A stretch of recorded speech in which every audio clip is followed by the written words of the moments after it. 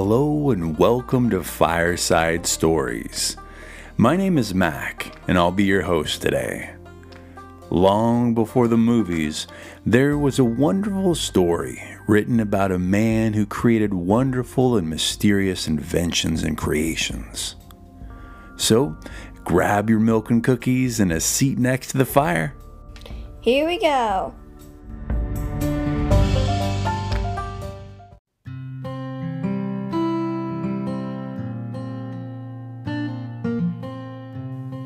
Today's story collection comes from Charlie and the Chocolate Factory by Roald Dahl.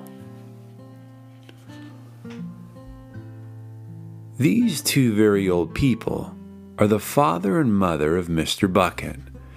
Their names are Grandpa Joe and Grandma Josephine. And these two very old people are the father and mother of Mrs. Bucket. Their names are Grandpa George and Grandma Georgina. This is Mr. Bucket. This is Mrs. Bucket. Mr. and Mrs. Bucket have a small boy whose name is Charlie Bucket. This is Charlie. How do you do? And how do you do? And how do you do? He is pleased to meet you. The whole of this family, the 6 grown-ups, count them, and little Charlie Bucket lived together in a small wooden house on the edge of a great town. The house wasn't nearly large enough for so many people, and life was extremely uncomfortable for them all. There were only 2 rooms in the place altogether, and there was only one bed. The bed was given to the 4 old grandparents because they were so old and tired. They were so tired, they never got out of it. Grandpa Joe and Grandma Josephine on this side, Grandpa George and Grandma Georgina on this side.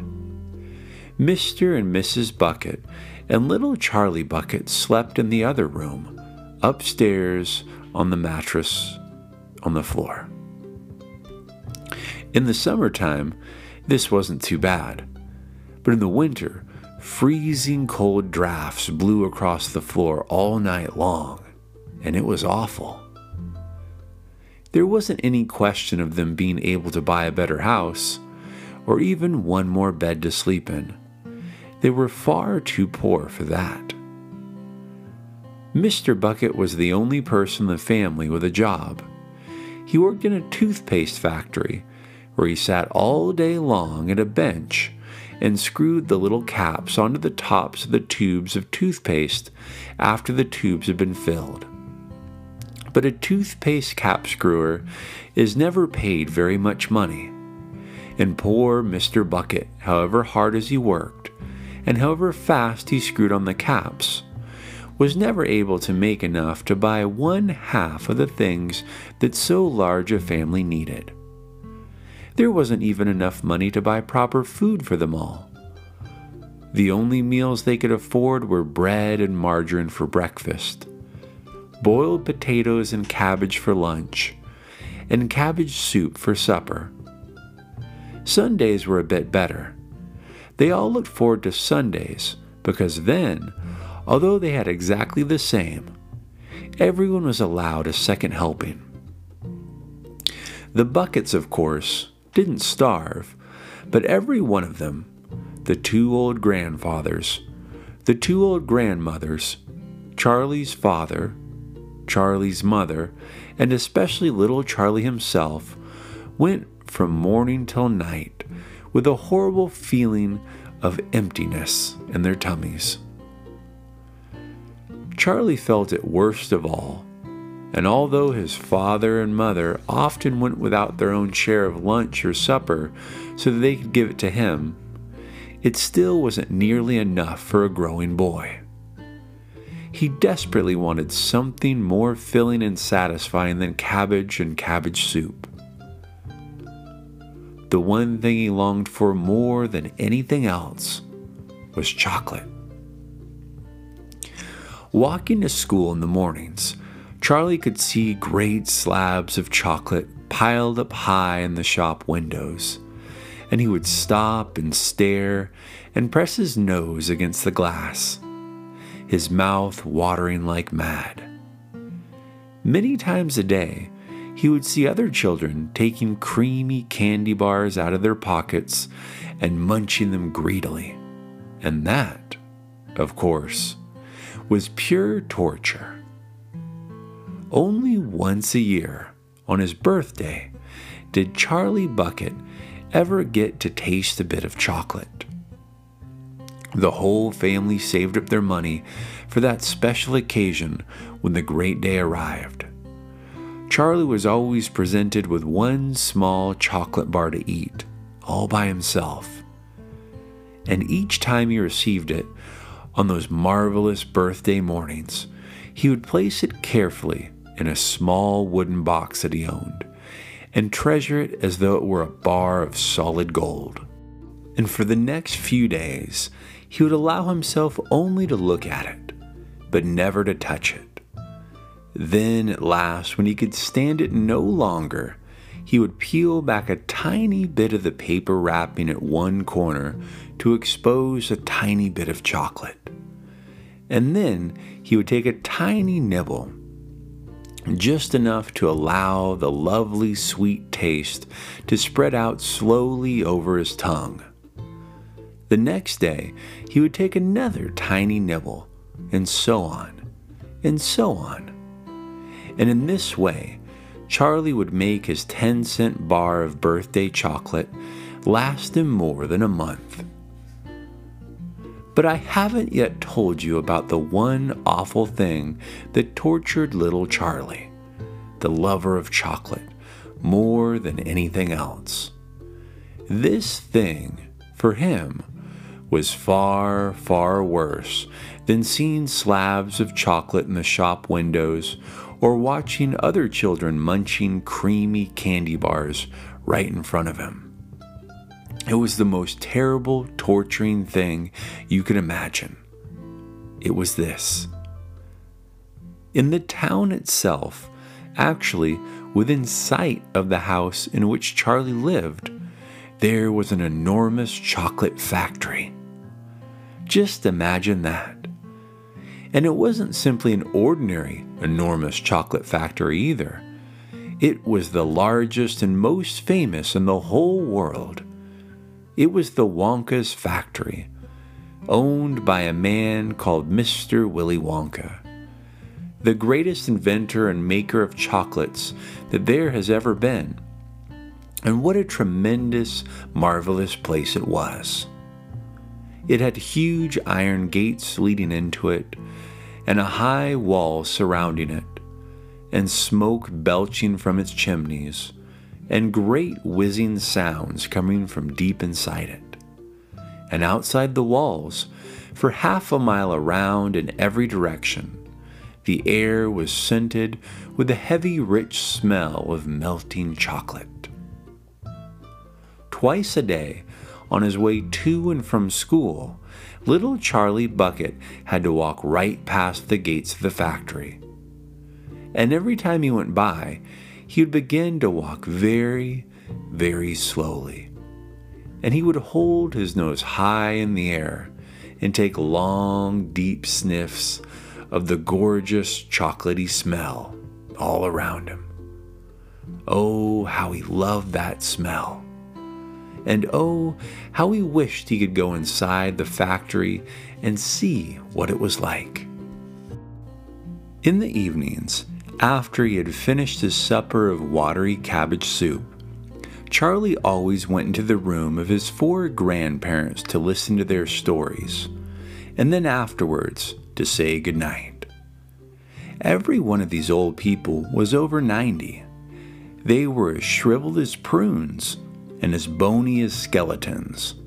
And throughout the day, until Charlie made his appearance, they lay huddled in their one bed, 2 at either end, with nightcaps on to keep their heads warm, dozing the time away with nothing to do.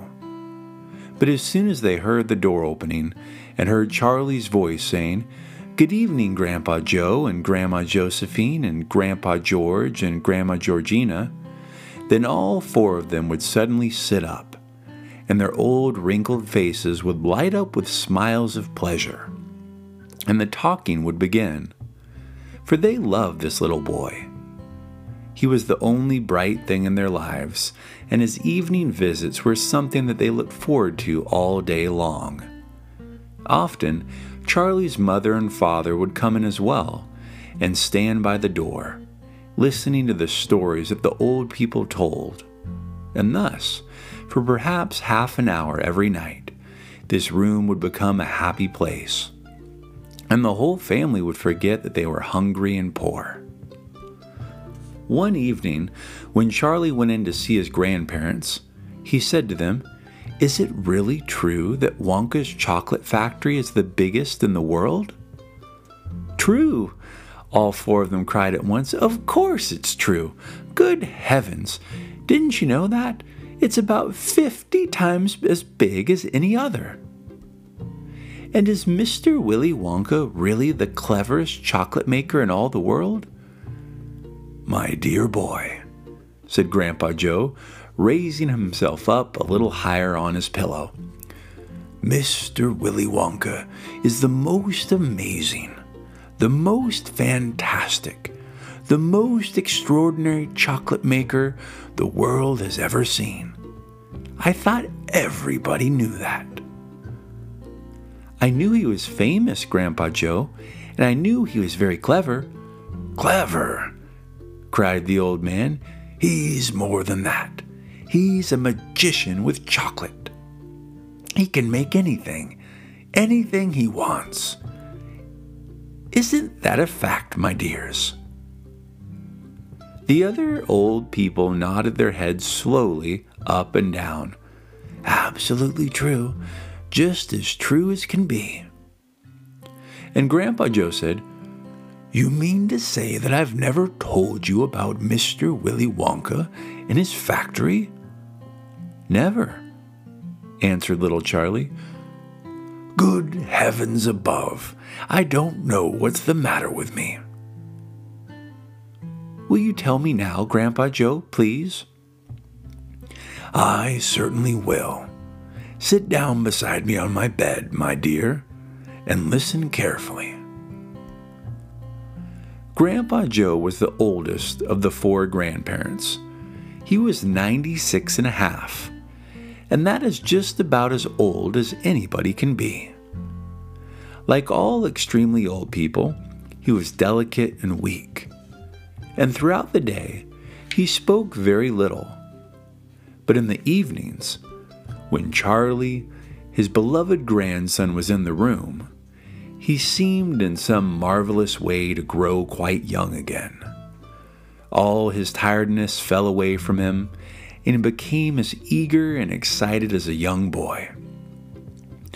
"Oh, what a man he is, this Mr. Willy Wonka," cried Grandpa Joe. "Did you know, for example, that he himself has invented more than 200 kinds of candy bars, each with a different center, each far sweeter and creamier and more delicious than any other chocolate factory can make?" "Perfectly true," cried Grandma Josephine, "and he sends them all to the four corners of the earth. Isn't that so, Grandpa Joe?" "It is, my dear, it is. And to all the kings and presidents of the world as well. But it isn't only candy bars that he makes. Oh, dear me, no. He has some really fantastic inventions up his sleeve, Mr. Wonka has.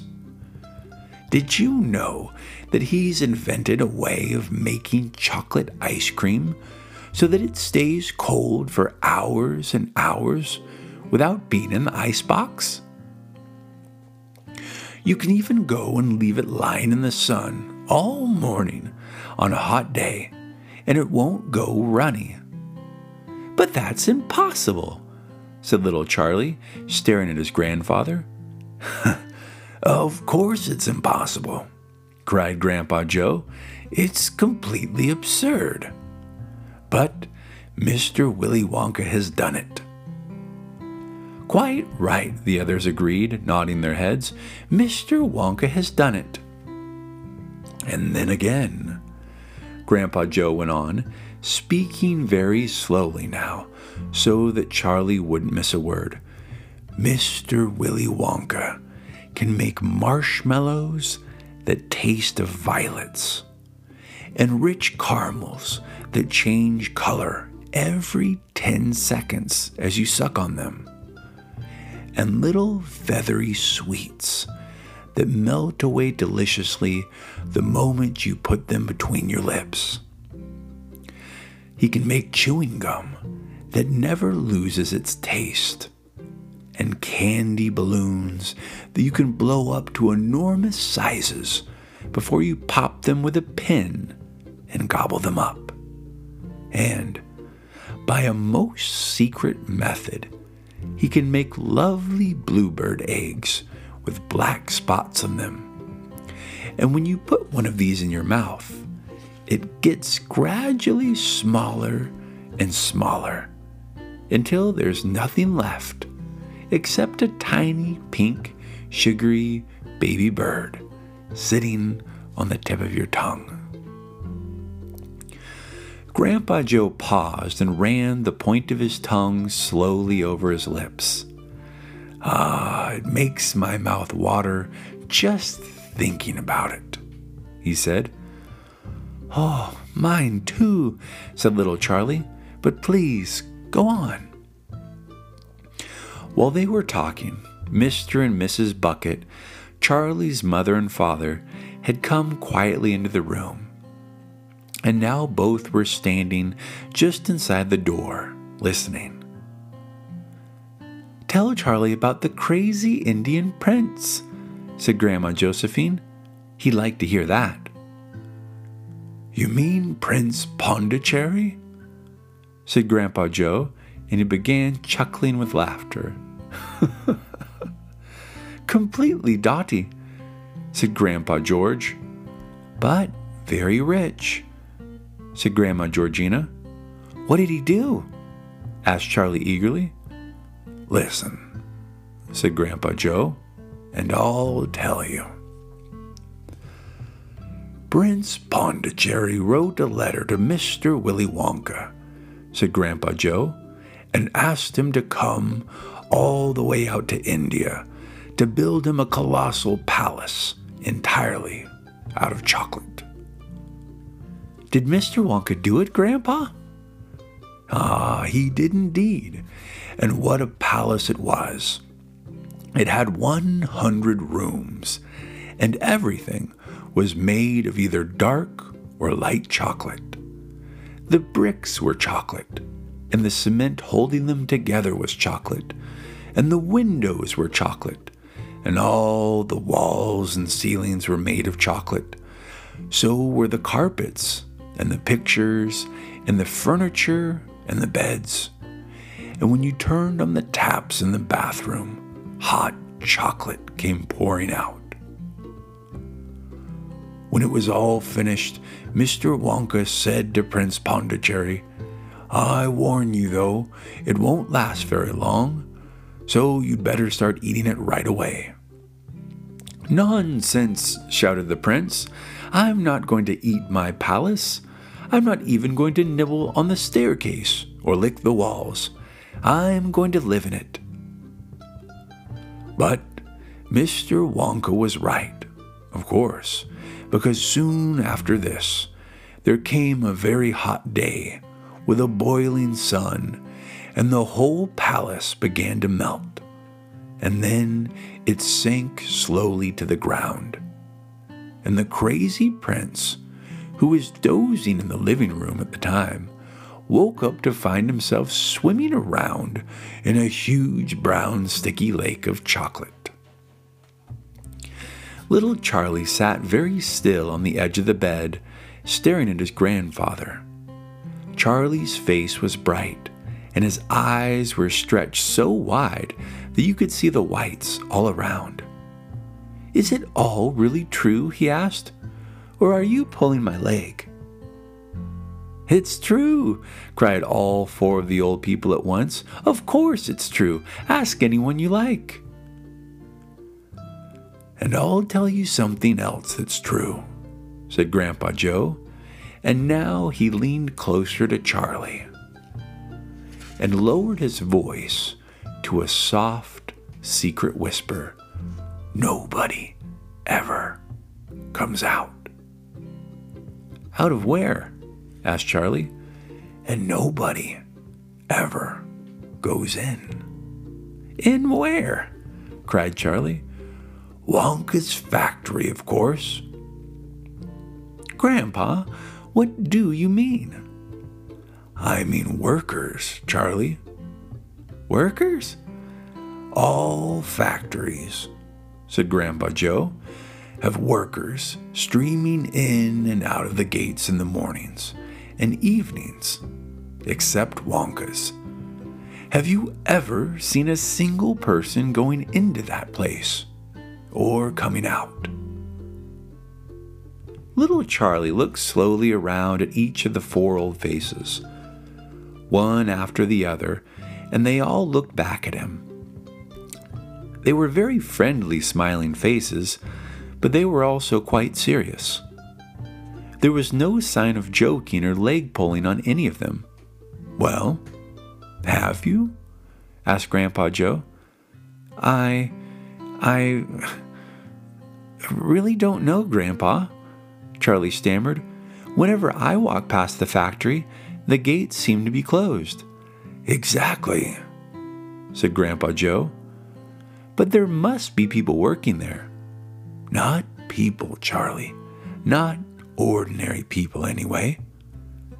"Then who?" cried Charlie. "Ah, that's it, you see. That's another of Mr. Willy Wonka's clevernesses." "Charlie, dear," Mrs. Bucket called out from where she was standing by the door, "it's time for bed. That's enough for tonight." "But, Mother, I must hear. Tomorrow, my dear." "Ah, that's right," said Grandpa Joe. "I'll tell you the rest of it tomorrow evening."